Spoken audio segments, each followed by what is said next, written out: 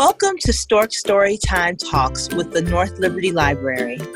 Are you expecting or growing your family? If so, this podcast is for you. Delivering literacy one topic at a time. This episode is sponsored by Mercy, Iowa City. We invite you to like and subscribe to our Talks podcast wherever you listen. I'm Kelly, and welcome to the Stork Storytime Talks podcast. September is here. The season is changing. It's getting cooler out, and it's back to school time. However, 2020 has been a whirlwind, and going back to school looks completely different this year. Whether it's navigating remote learning or teaching our kiddos to mask up and socially distance at school, these unique back-to-school challenges are making this September different than any other in known human history. Today's podcast asks, how are libraries adjusting to these new changes? To discuss further, we welcome Kevin Dalecki, the programming manager at Cedar Rapids Public Library, to this podcast. Together, we'll discuss the steps our respective libraries have made thus far in an attempt to adjust to the pandemic and how we hope to serve as resources for educators, parents, and children teaching and learning in this new environment. Good afternoon, Kevin. Good afternoon, Kelly. Thank you so much for having me here today. Absolutely. Thank you for joining us. So tell me a little bit about what you do at Cedar Rapids Public Library. Absolutely. So as the programming manager, I am the head of the department that really works with all of our in-person programs, which has been a really interesting experience these last 7 months or so. Mm-hmm. But we really look at all of the experiences that people have with our library inside and outside of our building for all ages. So as young as our Mother Goose on the Loose baby program, all the way up to visits to senior centers and book discussion groups and kind of everywhere in between. I also am a part of our senior management team, and so I'm part of the group that really looks at the larger operational and long-term strategic pictures for our library as well. Awesome. So I imagine that 2020, like most libraries, kind of threw your plans into a little bit of a tailspin. Yeah, just a little bit. It's been a lot of last second changes that we've had to adapt to. Yes, absolutely. I found that in my position here with public services, I'm the public services librarian here at North Liberty Library.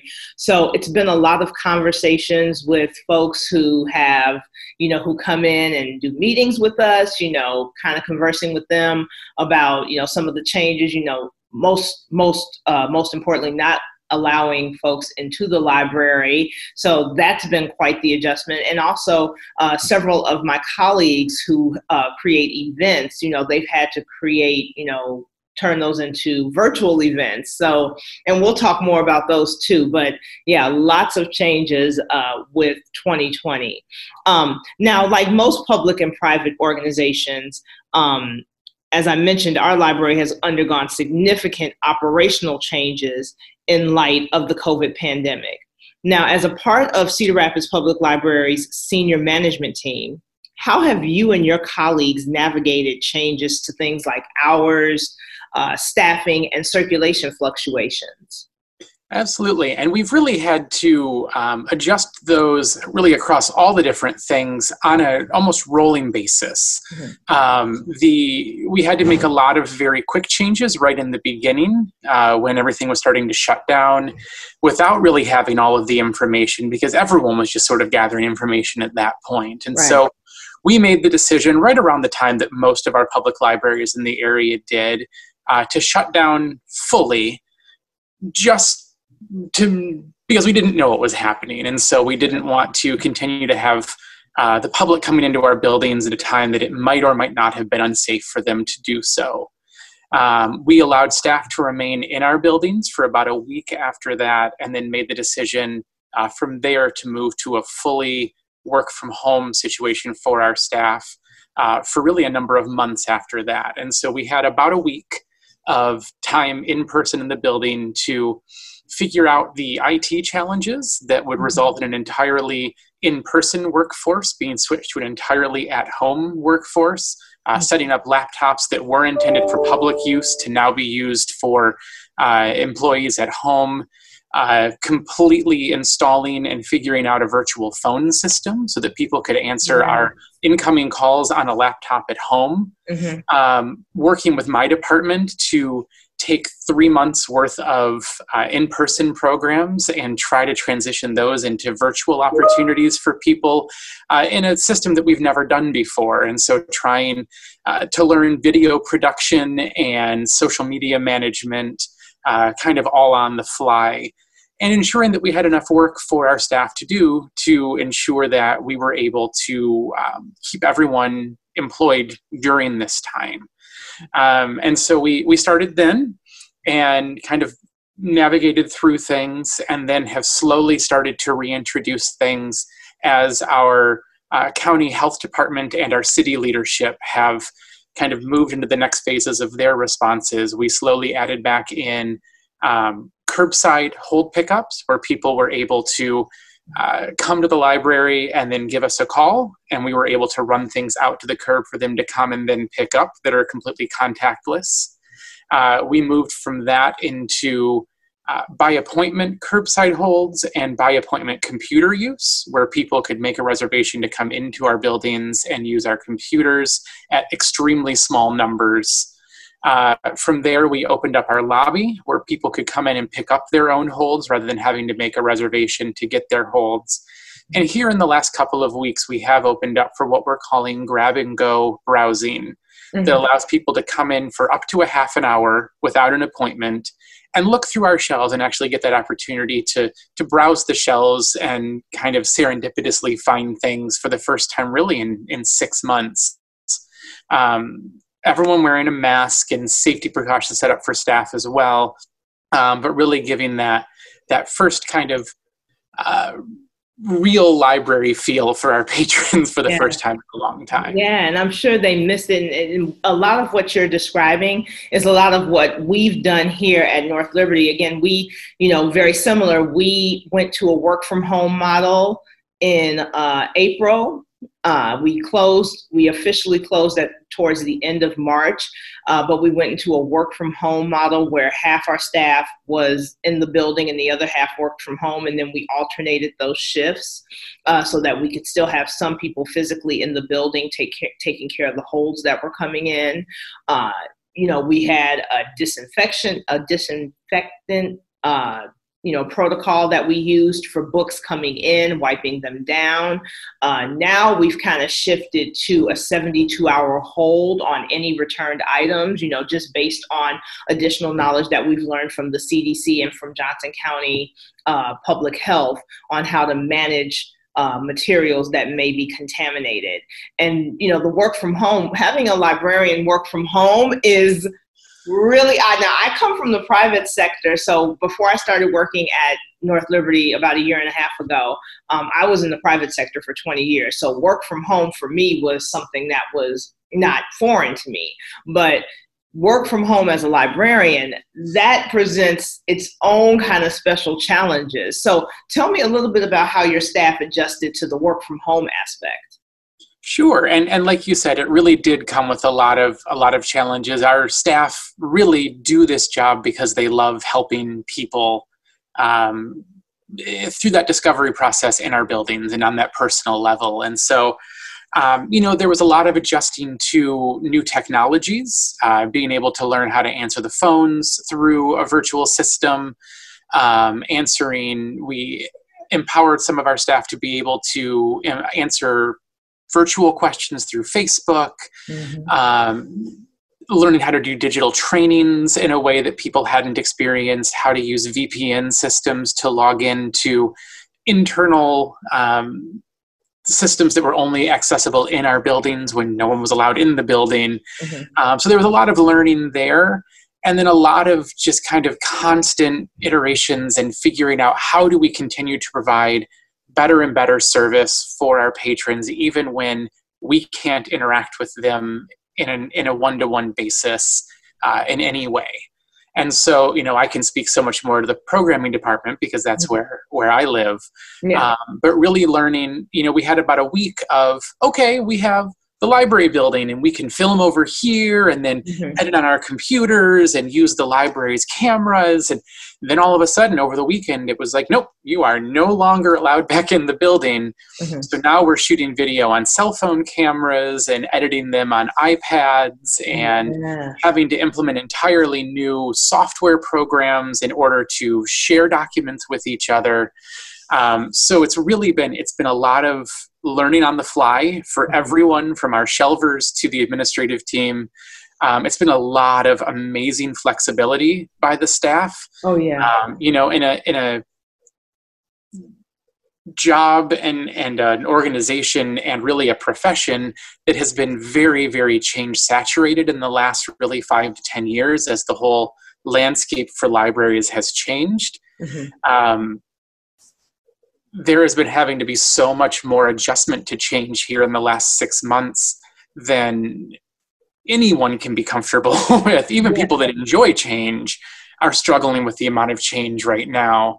And so we've been just so impressed and blown away by the entire staff's ability to change and then change back. And then as soon as you get comfortable to something, change a third time because recommendations have shifted and it happened, with this. It's just so unprecedented. There is no, rule book for this because this is the first time this has happened. And what you mentioned about the programming piece, let's touch on that a bit, because what we've found here at North Liberty is that we had so much in-person engagement with our events and the people that we hosted for our events. And we've managed to turn those into virtual events due to our talented staff and our compromising patrons, our patrons who are, they're navigating this change with us, and especially our children's programming, children's programming is kind of hard to kind of transfer into a virtual setting because they're used to that hands-on, especially like with story time. All of our story time is now virtual, and it's been that way for months. Tell me a bit about some of the programming changes, specifically in your wheelhouse, that you've had to navigate over the past 6 months. Absolutely. And we're in really the same boat that you are, where we have moved everything that we do to a virtual environment. We have an entire department. It's myself, 4 full-time librarians, and 4 part-time programming specialists that are solely focused on the programs that we do for our patrons. And so this is a lot of people's full kind of investment in the library. And so with that, we do a lot of programming in and out of our buildings. And so shifting that to a virtual environment was a really big ask in order to really maintain the same level of quality and service that we provide in person. We average somewhere in the realm of about 150 programs a month in a normal year.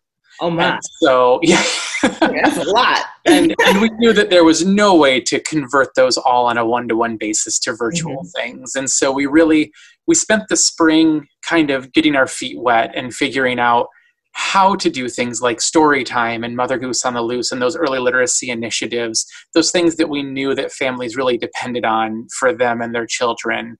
And then how to engage really across the spectrum of ages and interests.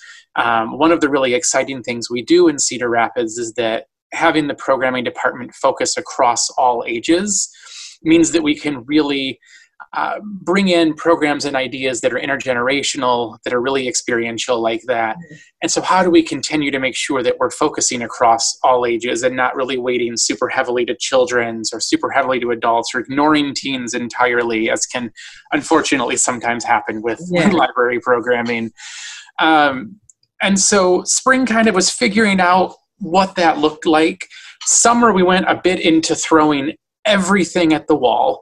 Especially with specifically like summer reading programming. Yes. And let's talk a bit about that, because that definitely took a hit not only with participation numbers, but how that looks, So tell me a bit about what your summer reading program looked like in 2020. Definitely. It was extremely different. And I am sure North Liberty is the same way, that we typically plan for 8 to 10 months for our summer program. Yep. And we found out about 3 weeks before a deadline that we would not be doing anything in person. So we had to reinvent our summer program that takes 8 to 10 months to plan in 3 weeks.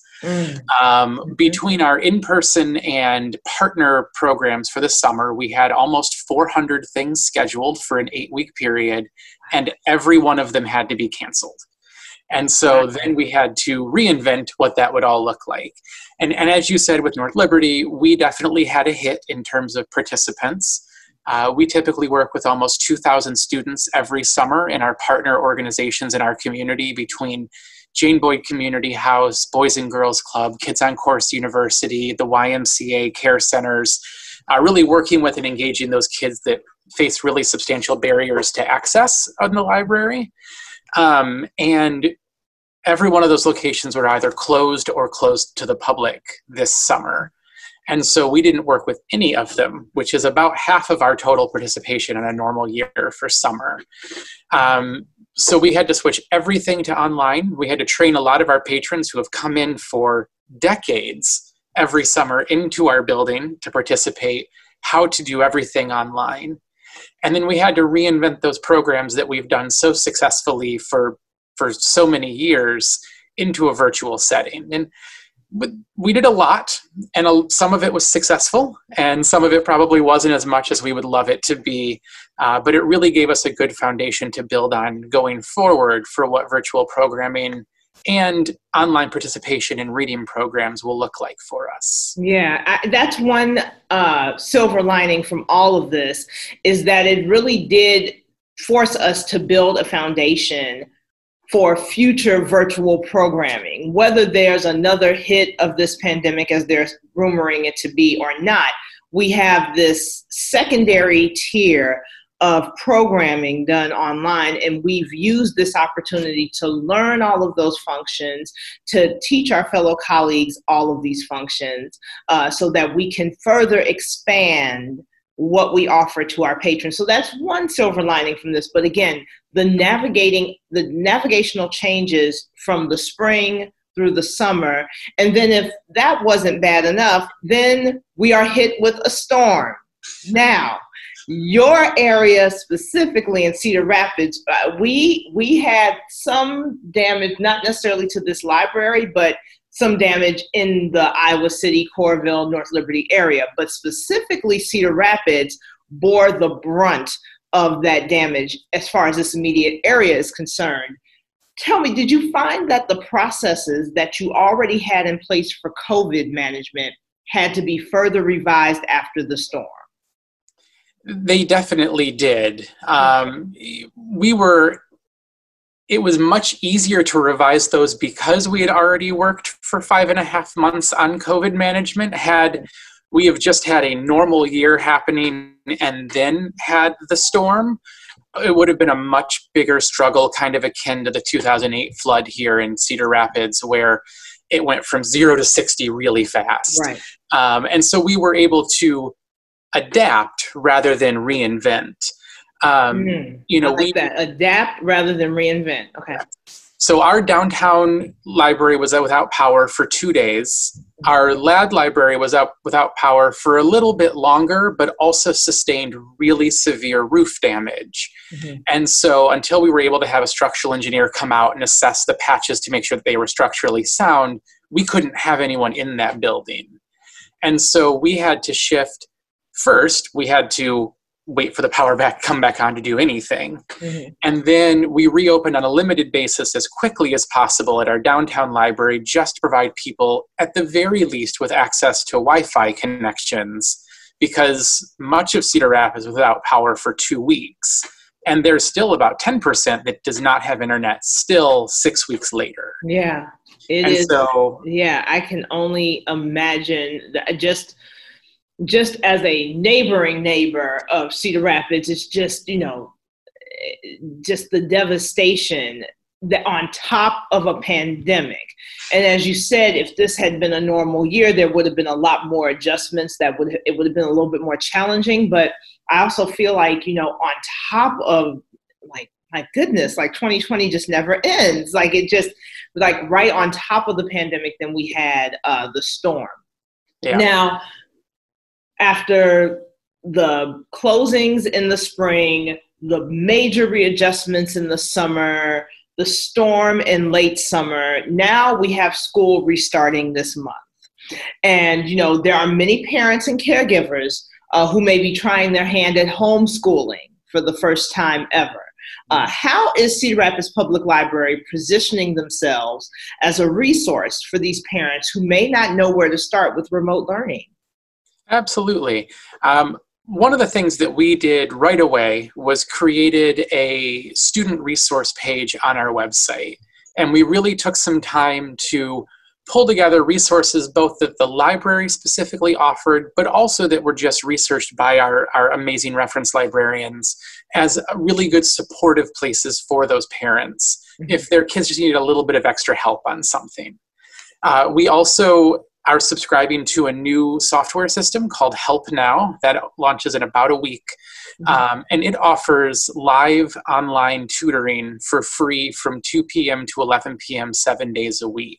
Wow. And so that really gives the opportunity. I have a 7th grader who's doing half of his work from home. I have no idea how to do pre-algebra. Not a clue. No. And so if he has questions and doesn't have access to his teacher, I now have this resource where that he and I can log in together and we can work with an online tutor who has a 4-year degree in math and can really help walk him through the best way to work on these things. All right. And it's called Help Now. Correct. All right. And can you shout out your website for our listeners so that they know where to find this resource? Absolutely. So our website is crlibrary.org. And you go there and that student resources page will be linked right on the front page. And that's where we're going to kind of have everything compiled right there for everyone to find. Awesome. That sounds like such a great resource. And to have a student resources page just posted up, that is fantastic. I know one thing that we were doing in alignment with our curbside services is we were offering what we called our laptop hop and our primary hop. And our primary hop, because we have a lot of parents who come in and get stacks, and you're probably familiar with this, they get stacks and stacks of picture books and easy readers for their kids. And we've offered just pre-made bags of those books that they can just grab and go with during curbside pickup. And then also, we are offering laptop hop because we offer free Wi-Fi in our parking lot. So we've also, if you want to pull up, drive up, you give us maybe a license or your keys and we let you use a laptop for an hour with our free Wi-Fi. That's been very helpful throughout the summer, and it's something that we're still offering here now in the fall.